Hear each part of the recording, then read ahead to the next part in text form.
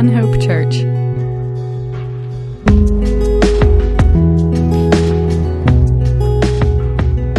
Been a month, just like that. Boom. Come and go. Time moves, so we want to use our time well this morning. Thank you all for coming, and that was a monsoon. I think we got like 2.5 inches of rain in an hour or something like that. It came down pretty hard there. And I know that kept some folks away this morning, but we're going to enjoy our time worshiping the Lord and being in His Word. We're still continuing through the book of 2 Samuel. So we're in 2 Samuel chapter 7 this morning. And let's go to the Lord again in prayer after we read the first 7 verses. So we'll read chapter 7, verses 1 through 7. It says, "Now it came to pass when the king was dwelling in his house, and the Lord had given him rest from all his enemies all around, that the king said to Nathan the prophet, 'See, now I dwell in a house of cedar, but the ark of God dwells inside tent curtains.' Then Nathan said to the king, 'Go, do all that is in your heart, for the Lord is with you.' But it happened that night that the word of the Lord came to Nathan, saying, 'Go and tell my servant David, thus says the Lord, would you build a house for me to dwell in? For I have not dwelt in the house since that time when I brought the children of Israel up from Egypt, even to this day, but I moved about in a tent and in a tabernacle. Wherever I have moved about with all the children of Israel, have I ever spoken a word to anyone from the tribes of Israel whom I commanded to shepherd my people Israel, saying, why have you not built me a house of cedar?'" So let's pray. Heavenly Father, we thank you for your word. We thank you for the opportunity to read it and meditate on it this morning together, to be encouraged by your word, to be instructed by it. So we pray that we would have humble hearts this morning, and that our minds would be ready and receptive to hear your word, and Lord, that you would change us continuously from the inside out to make us more like your Son Jesus, who went to the cross on our behalf and took the sins that we deserve to pay for. And so, Jesus, we are thankful for your love and your mercy towards us. And we're thankful for the great sacrifice you made in our place. And we're thankful that the grave could not hold you, but that you are a risen Savior and you will return as King. And so we acknowledge that you are Savior and King this morning, and we praise you, Jesus, in your precious name. Amen. So in this passage, there's we won't get too much of this morning, but there is some I guess talk about when did this particular scene happen. Is it chronological in the book or not? But nevertheless, the main point here is that the king looks around and sees that he has prospered, and that he has a nice house, and the Lord's tent, the Lord is still in the tabernacle, and the tent is from his human perspective. That's how he's viewing the world and viewing where he is and where God is. And obviously he recognizes that he is, even though he's the king, he is small and God is great. And he shouldn't have a nicer house than God has. That doesn't make logical sense to him. And that's, I think that's a correct perspective because, again, servant king, I mean, if you went to any kingdom in the world and you were like, here's the king's headquarters, this is where the king stays, and it was like basically a tent. It was made of curtains, and you're like, and here's where his servant stays, and there's this massive house made of wood with these ornate carvings, and it's grand to look at. You would be like, I think who y'all call king and servant might be different than what we call king and servant. We might have like different definitions for those words. Let me make sure I understand who's actually in charge here. I think that would be our natural question or our natural response to that. We would at least think that was a bit peculiar or odd. And David rightly has this sort of thought as well. And so he says to Nathan the prophet, hey, I want, basically he's saying, I have a house of cedar. God dwells in a tent. His heart is, I want to build a house. I want to build a temple for God. And Nathan, we see throughout, he is truly a prophet of God, and he is good-hearted. But in this case, he doesn't go back and consult, because this sounds right to him too. It resonates with him of, David, you're right. You shouldn't have a better dwelling place than God. So, of course, you should do this. Do what's in your heart. God's with you. But he hasn't taken the time to consult God, because God's economy is different and God's timing is different. And so because he doesn't consult God, he didn't do so intentionally, or he didn't give bad advice intentionally or willfully like a false prophet would. It was what we would call an honest mistake. It was a mistake but the heart is the good intention, right? The heart has a good intention. And so Nathan says to the king, go do all this in your heart, for the Lord is with you. But that night, the word of the Lord comes to Nathan and basically tells him, this isn't your role. This isn't the case. David, you need to go tell David he's not the one to do this. And one of the first things he says to David is that, haven't I been, content in this? Have I complained? He hasn't complained. And he hasn't said anything even to the Levites who were, in charge of, the tabernacle and the sacrifices and, the spiritual health of the nation. They were supposed to be, concerned about those things. God hasn't asked them to do that either. He says, I haven't gone to them and said, why have you not built me a house of cedar? And so it's not the time and it's not the place. Now we know, and we'll talk about this as we go through the passage, we know that Solomon is going to be the one, to build the temple. But there's something bigger that we need to understand about the tabernacle or the temple. That though God's manifest presence was there, those things were for the people. They weren't for God. And the scripture's clear about that God didn't need it. God met the people there, and it was used in a temporary way until God came in the flesh, Jesus Christ, and came and taught and lived and suffered, for us, who was both, high priest and sacrifice. But listen to Isaiah 66, 1 through 2. And this again is, this is Old Testament prophet. This is, in the context where, these things were valued in terms of, tabernacle, temple, those things. But it says, thus says the Lord, heaven is my throne and earth is my footstool. Where is the house that you will build me, and where is the place of my rest? For all those things my hand has made, and all those things exist, says the Lord. But on this one I will look, on him who is poor and of a contrite spirit, and who trembles at my word.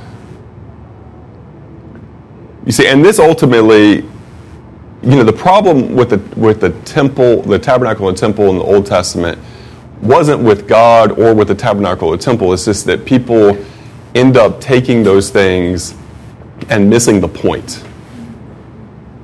So then the temple and what happens in the temple and the rituals of the temple become more important than God.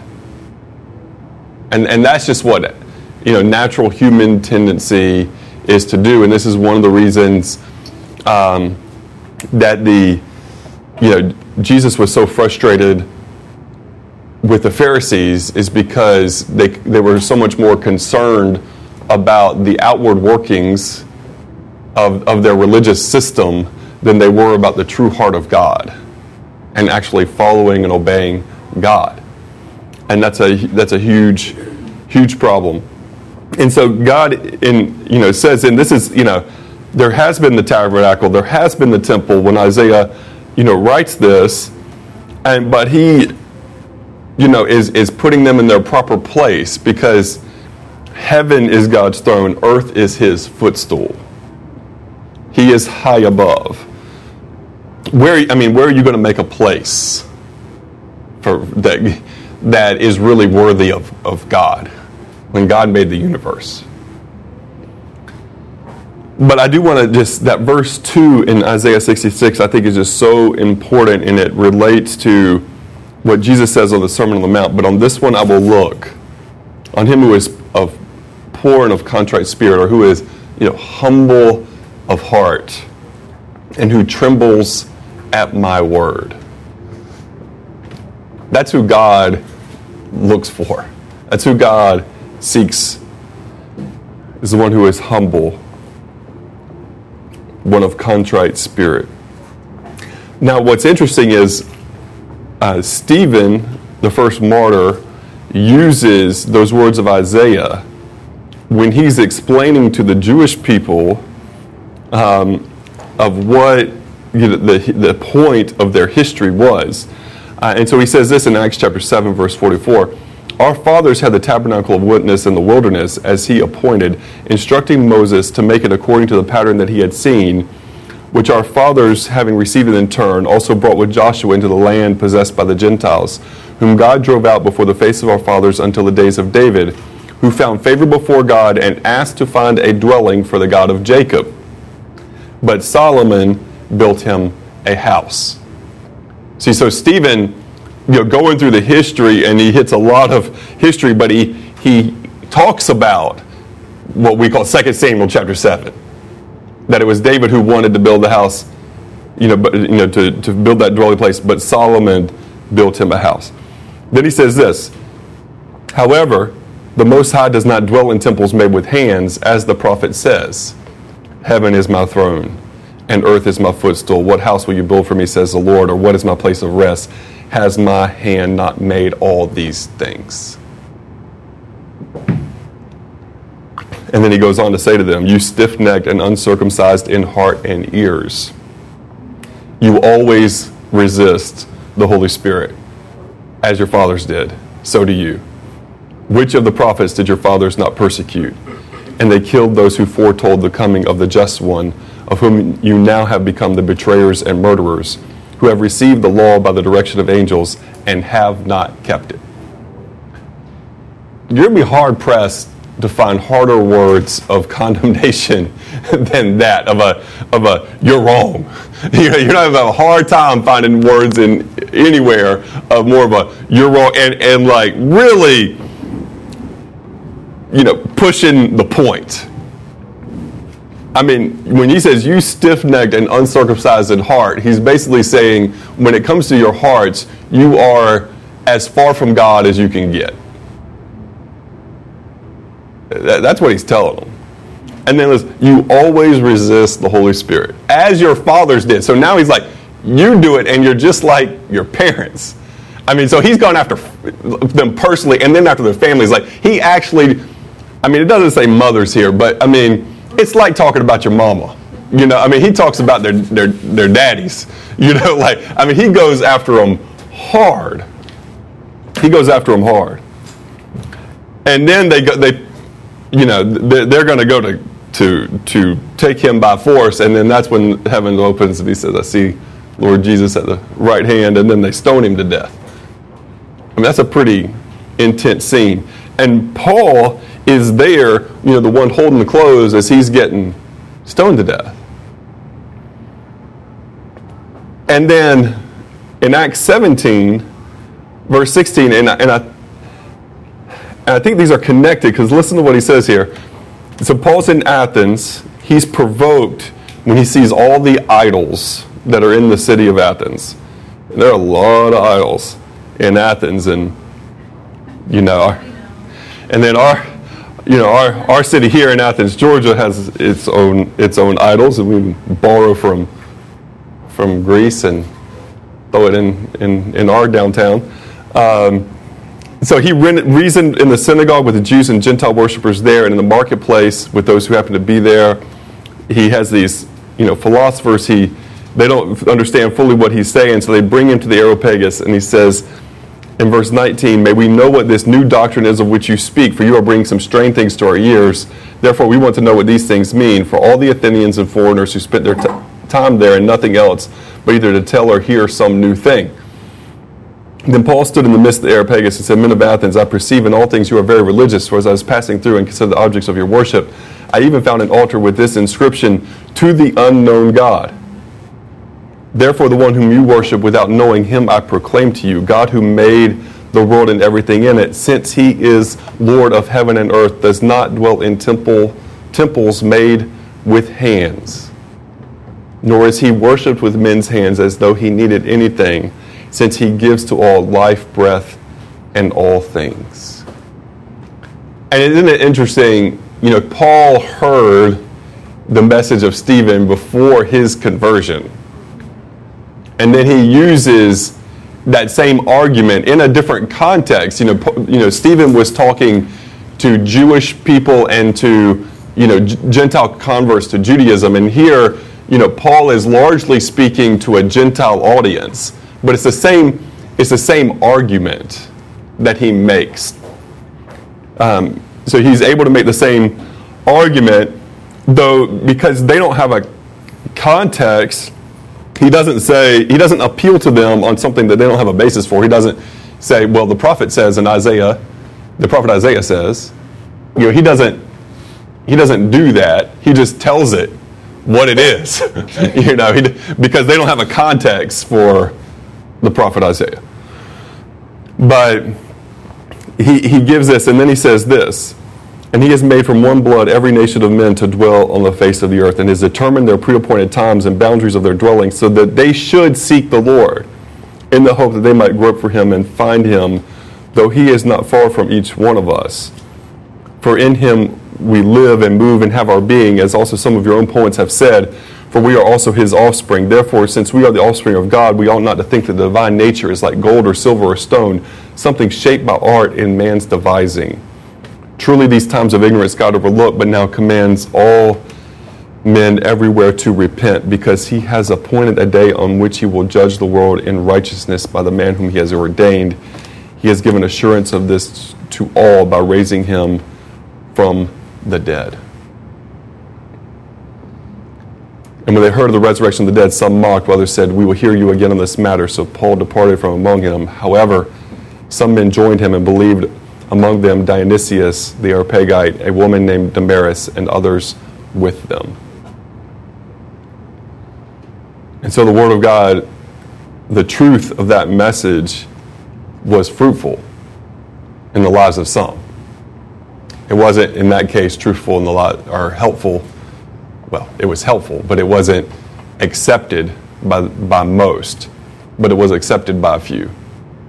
And praise God for that. It was when we were in Mexico toward the end of our trip. I think it was either Wednesday or Thursday when I was told, okay, Chet, you're going to be preaching at a wedding, in this village that's a couple of hours away on Saturday. So just be ready for that.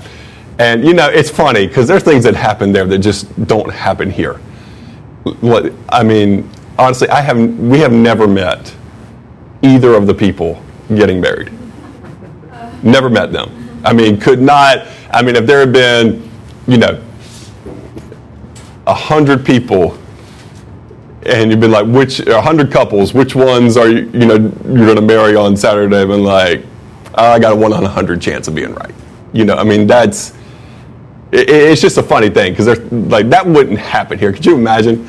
You're going to get married, and a couple days before you're told, hey, there's this guy, and he's from this other country, right? And so he's gonna, he loves the Lord. He's gonna preach at your wedding. Like, I don't know who this dude is. I don't know what he's gonna say. I'm thinking maybe no. I think most people are just gonna be like, we take people we know. So anyway, we go, and the thing is, we did not even meet them before the ceremony. I'm just shooting straight here. We did not even meet them before the ceremony.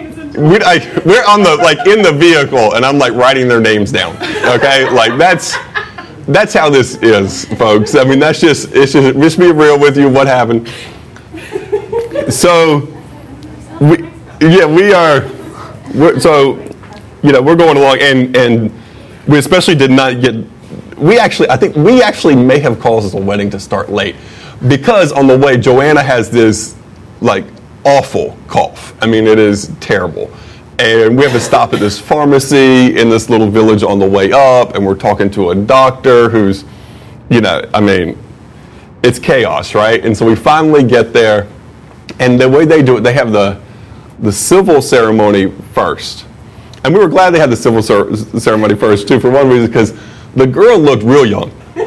She was looking young. I mean, Claire was like, and am I going to need to go bust up this wedding? Because, we're not have somebody that young getting, But how they do it, they have their birth certificates there, and the civil official, reads their birth certificates, and their families are there, and there's witnesses. So she was 20. No, she was 23. She was 23. Yeah, made me feel a whole lot better. She was 23. She looked like 16, but she was 23.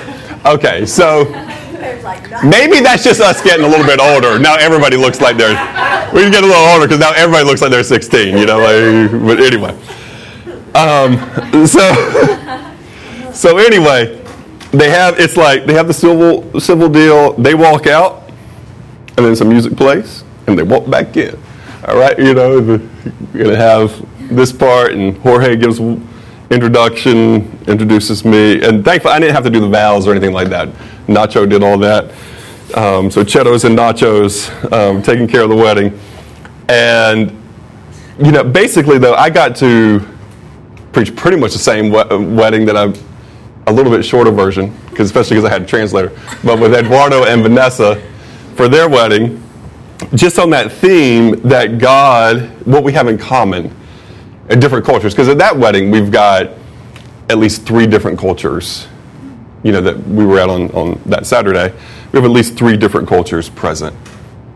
And we're talking about what we have in common. And what we have in common is that we're all made in the image of God. We all have the same first parents. From one blood, he made every nation of men to dwell on all the face of the earth. And we also have in common that our first parents sinned and brought sin into the world. And then we have in common that at the Tower of Babel, we got more problems because of pride. And now we have these language barriers. But then in all of that, back in Genesis 3 and in Genesis 12, God makes his promises to us to bless us.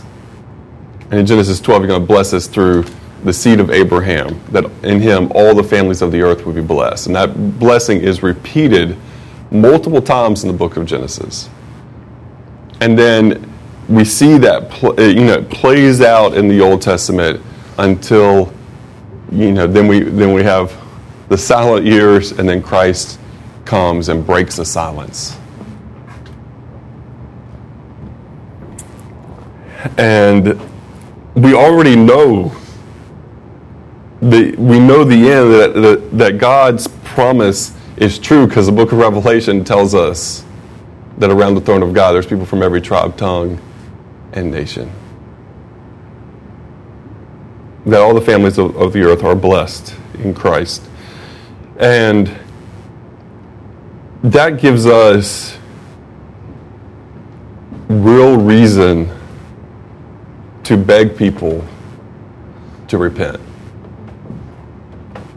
That gives us real reason to be beggars in people's lives and to beg them to repent and to believe in Jesus. To surrender their lives to him. And when you're in different cultures, because there's a lot of times there's this barrier of, well, this is what we do, and this is what our parents did, and this is what their parents did, and for this many generations. Well, there's some facts there. If you go back far enough, that's not what they always did, because every culture changes. And every culture's beliefs change over time. It's not what they always did. So you won't be the first person in your line to have changed something. And if you go back far enough, you're going to find people who worship the true and living God according to the way of the true and living God. Some people have to go back further than others. But you'll eventually get there. Why? We got Noah in common. And we've got Adam and Eve in common. You at least got somebody. And so you have an opportunity. What we encourage people is you have an opportunity to get your family back on the right path. And that the future generations could be blessed by that decision. But there are real consequences because he has appointed a day on which he will judge the world in righteousness. And there's so much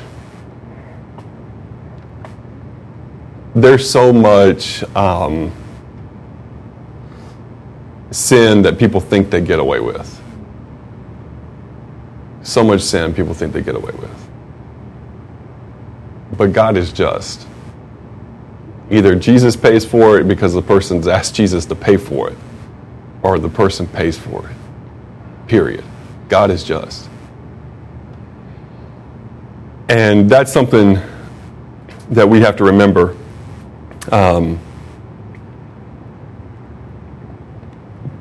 I wasn't planning on sharing this one this morning, but I'm going to go ahead and share it because it's,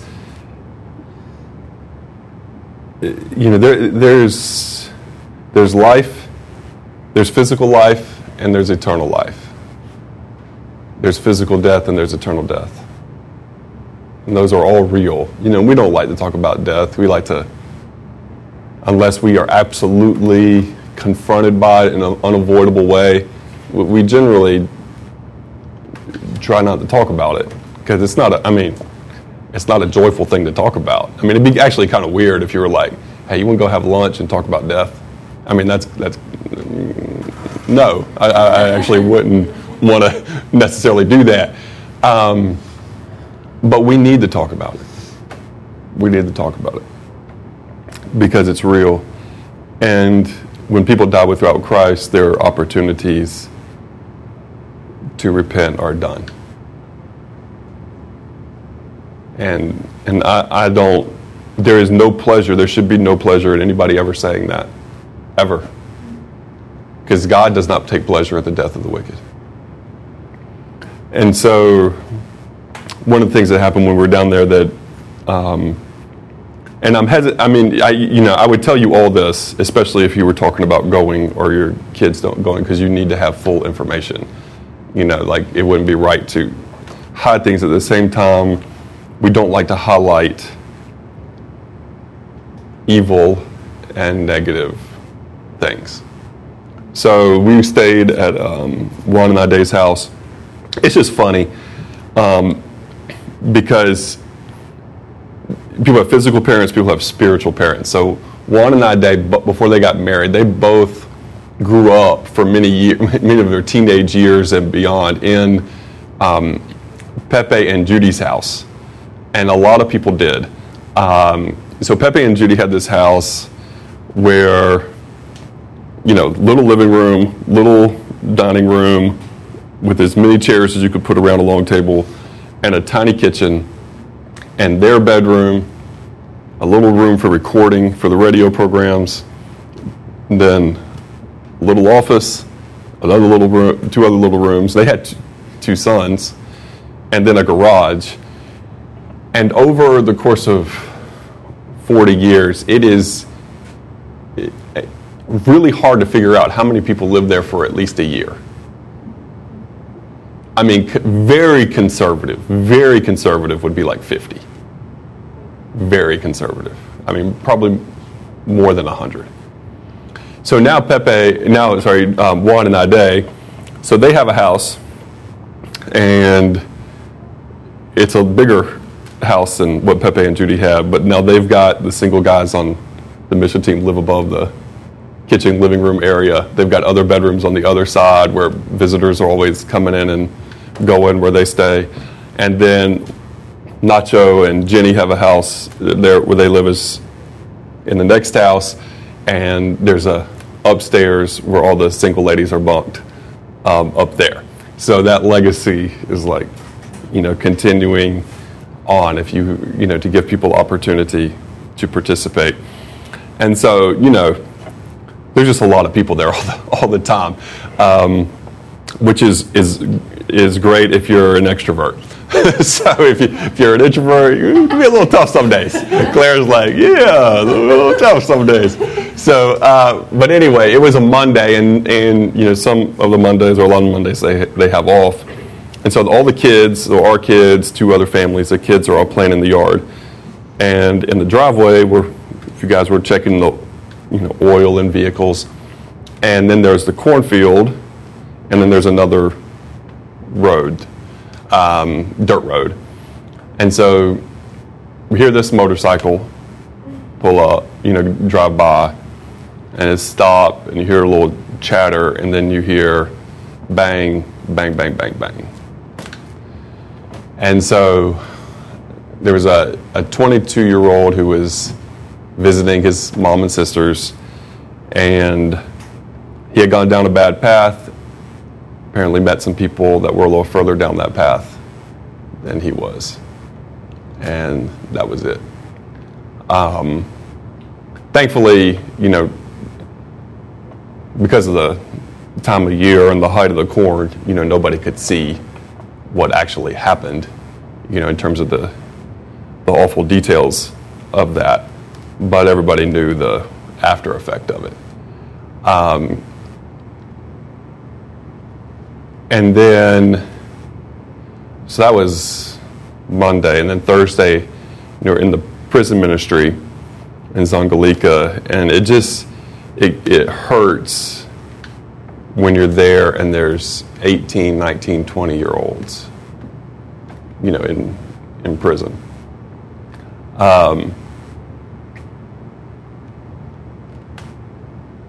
So, some of those 18, 19, 20-year-olds came to meet Jesus in prison, praise God. Better meet him in prison than to be killed on the street, right? But they also did things that then affected other families and other people. Better to reach them when they're 10. Yeah. Well, better reach them when they're 5, 6, 7, 8, as early as possible. We'll never apologize. People are like, some churches just go into these mission trips to help with VBSs and kids camps, and this was on Facebook the other day on one of my acquaintances, and it's just about all these people commenting, it's just about converts. Doggone straight, it's about converts. I mean, I will make zero apology for that. I will make zero apology for preaching the gospel to kids and encouraging them to believe in Jesus. Because Jesus changes lives. Jesus changes lives. Make zero apology for preaching the gospel to anybody who will listen by pretty much any means available / necessary. Make zero apologies for that. And we as a church have got to stop making apologies when what we're being asked not to do is fundamental to our mission. But we got to stop making apologies in our community for believing in Jesus and for following him and believing what the scripture says is true, and by saying we're going to live life his way. Because there is not, people are not neutral. There is not a neutral environment. People are actively trying to get our kids not to believe in God. People are actively trying to talk our kids into doing things that are contrary to the Word of God and to his ways. People have an agenda that our kids will do anything but follow Jesus and his ways. Well, folks, we can't have a situation where then we're making apologies. We're saying, no, Jesus is the way, the truth, and the life. We just can't do that. We got to have a little more fortitude, a little more boldness, and honestly, just a little bit more love. Because the scripture says the love of Christ compels us. You see all the time people saying truthful things and then backing down because the mob comes after them and they're like, well, I was ignorant, or I was taken out of context, or this or that or other excuse. And my goodness, we just have to stop and say, no, out of love. It's not out of hate. It's out of the love of Jesus that we have to say, Jesus is the way, the truth, and the life. No one comes to the Father but by him. And that Jesus' ways are the best ways to live. Now, we should never be yelling and screaming at people. We should never be ugly. We should never use bad words and harsh language in our approach. We need to be kind, gentle, patient, truthful. See, I don't mind, people don't care if you're kind, gentle, and patient and you agree with their lies. I was kind, gentle, and patient, but I didn't say nothing. Well, people don't mind that. Be kind, gentle, and patient, but tell the truth in love.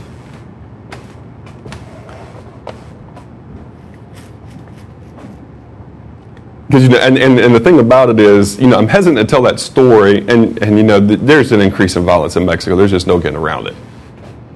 And you got to prayerfully, your decision. You got to pray and talk to God if that's what God wants you to do, or your family to do, or not do. And there's not judgment for that. God can tell one family to do one thing and another family to do another thing.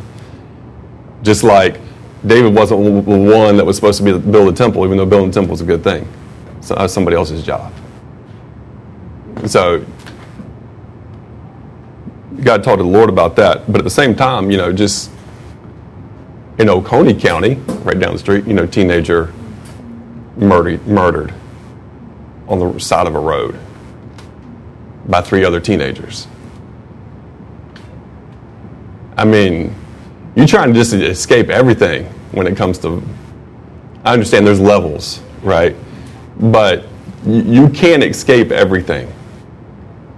You just can't. As much as we'd like to. I mean, I'd like to. I'd like just to build a nice little bubble.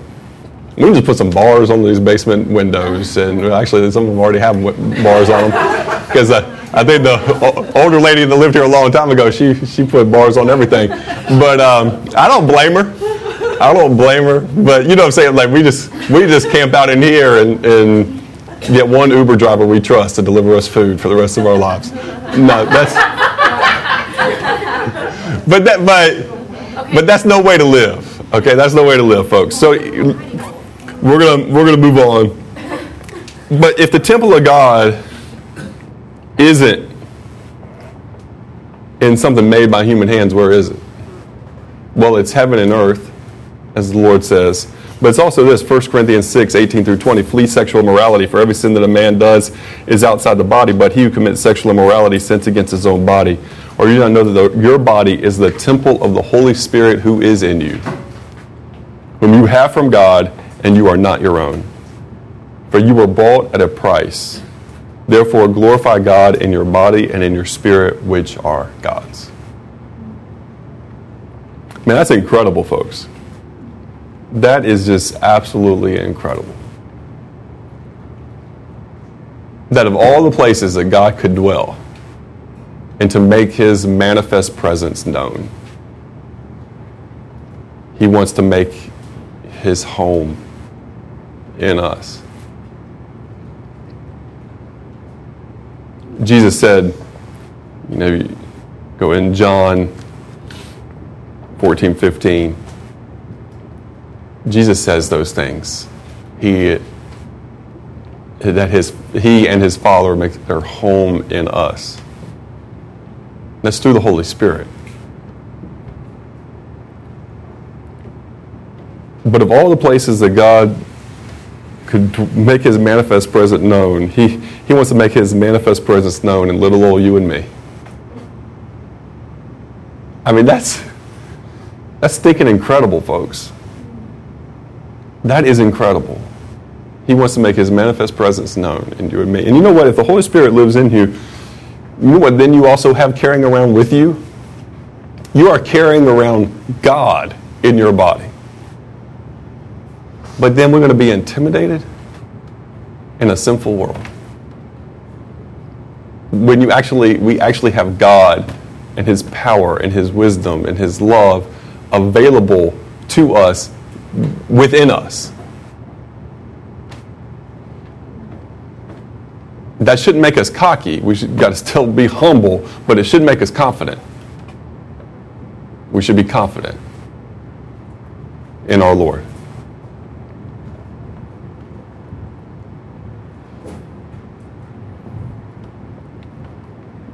I have to get back to 2 Samuel 7 just real quick, and we'll finish this up. But in verse 8, now therefore, thus you shall say to my servant David, thus says the Lord of hosts, I took you from the sheepfold, from following the sheep, to be ruler over my people, over Israel. And I have been with you wherever you have gone, and I've cut off all your enemies from before you, and have made you a great name, like the name of the great men who are on the earth. Moreover, I will appoint a place for my people Israel, and will plant them, that they may dwell in a place of their own, and move no more. Nor shall the sons of wickedness oppress them any more as previously, since the time that I commanded judges to be over my people Israel, and have caused you to rest from all your enemies. Also the Lord tells you that he will make you a house. When your days are fulfilled, and you rest with your fathers, I will set up your seed after you, who will come from your body, and I will establish his kingdom. He shall build a house for my name, and I will establish the throne of his kingdom forever. I will be his father, and he shall be my son. If he commits iniquity, I will chasten him with the rod of men, and with the blows of the sons of men. But my mercy shall not depart from him, as I took it from Saul, whom I removed from before you. And your house and your kingdom shall be established forever before you. Your throne shall be established forever. So we need to be clear here that the Lord with David wasn't tossing him away when he said, I don't want you to do that job. She said that was somebody else's job. And we got to learn that in our lives, that when the Lord says, no, that's not for you, that's for somebody else, the Lord's not throwing you away. He just has something different for you to do. He has a role for you and a role for them. And we oftentimes fall into that trap where we just want to compare ourselves to others in so many different ways, and what the Lord's given this one or that one. Well, that's a recipe for being discontent in your life. Just be content with obeying Jesus. Now, don't be content with disobeying Jesus. That's not a good life. That's not a good way to live, to be, not obeying Jesus and being content with that or discontent with that is going to be miserable either way. But just follow Jesus and be content with whatever he has. Preaches myself this morning on that. But he makes these promises. Some of those promises are fulfilled short term in Solomon. Others are fulfilled longer term and will be fulfilled longer term in Christ. And you can look through that more to examine the differences on that. You'll find that to be an interesting study. But notice that the Lord starts with, I took you from the sheepfold, from following the sheep, to be ruler over my people. You understand, if you are in Christ, you have a story like that. The Lord took you from whatever it was, whatever your past was, whatever you were doing, and he made you a king and a priest. Man, our God is generous. Our God is very generous. And we need to have this attitude, this response, because, David didn't say, you know what?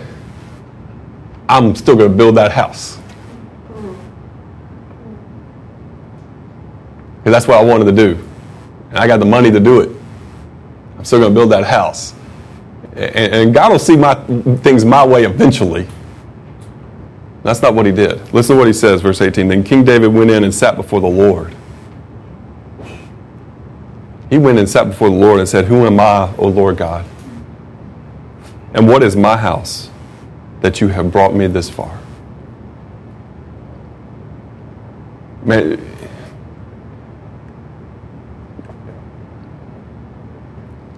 You know, so many times with our kids, when they're not happy, it's because they do not have an attitude of gratitude for all the good that they have. They're complaining about they didn't get one more whatever. When you're like, look, you get 3 meals a day plus snacks. So many snacks. You have a bed to sleep in. You have a roof over your head. You have people in your life who love you and take care of you, who sacrifice for you, who give you so many good things, and you're going to complain because you didn't get one more fruit snack. Like you don't get it, people. Yeah, that's true, but people. We're going to look at our kids, and I tell my kids that our kids have already heard so many times, there are kids with nothing today.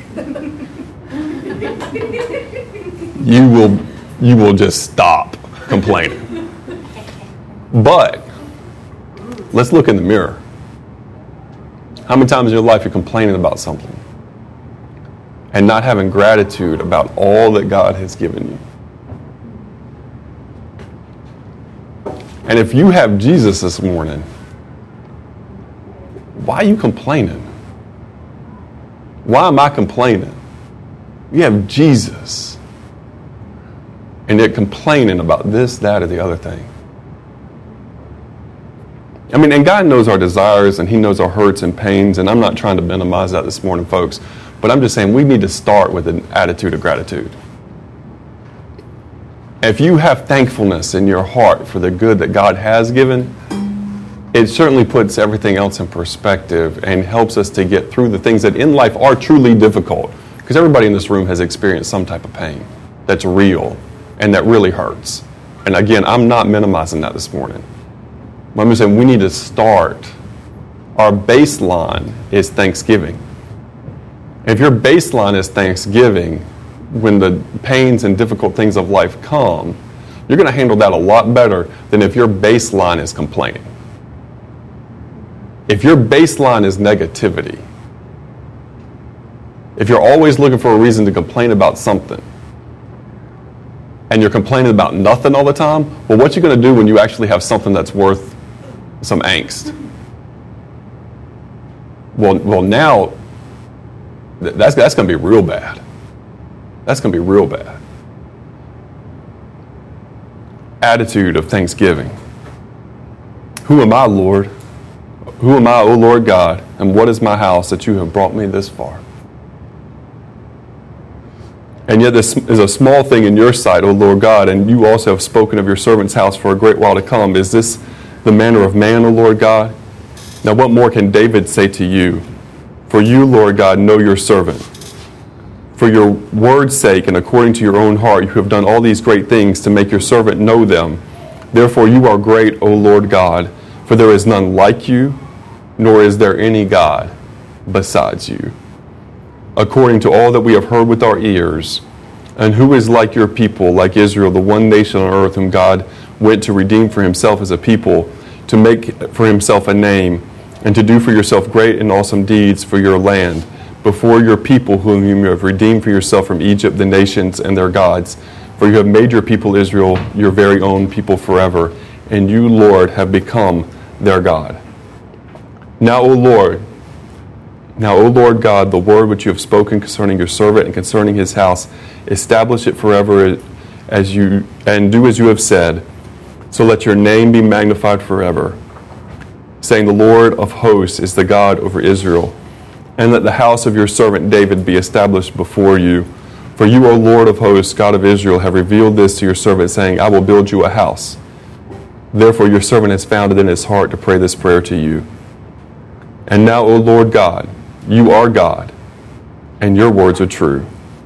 And you have promised this goodness to your servant. Now therefore let it please you to bless the house of your servant, that it may continue before you forever. For you, O Lord God, have spoken it.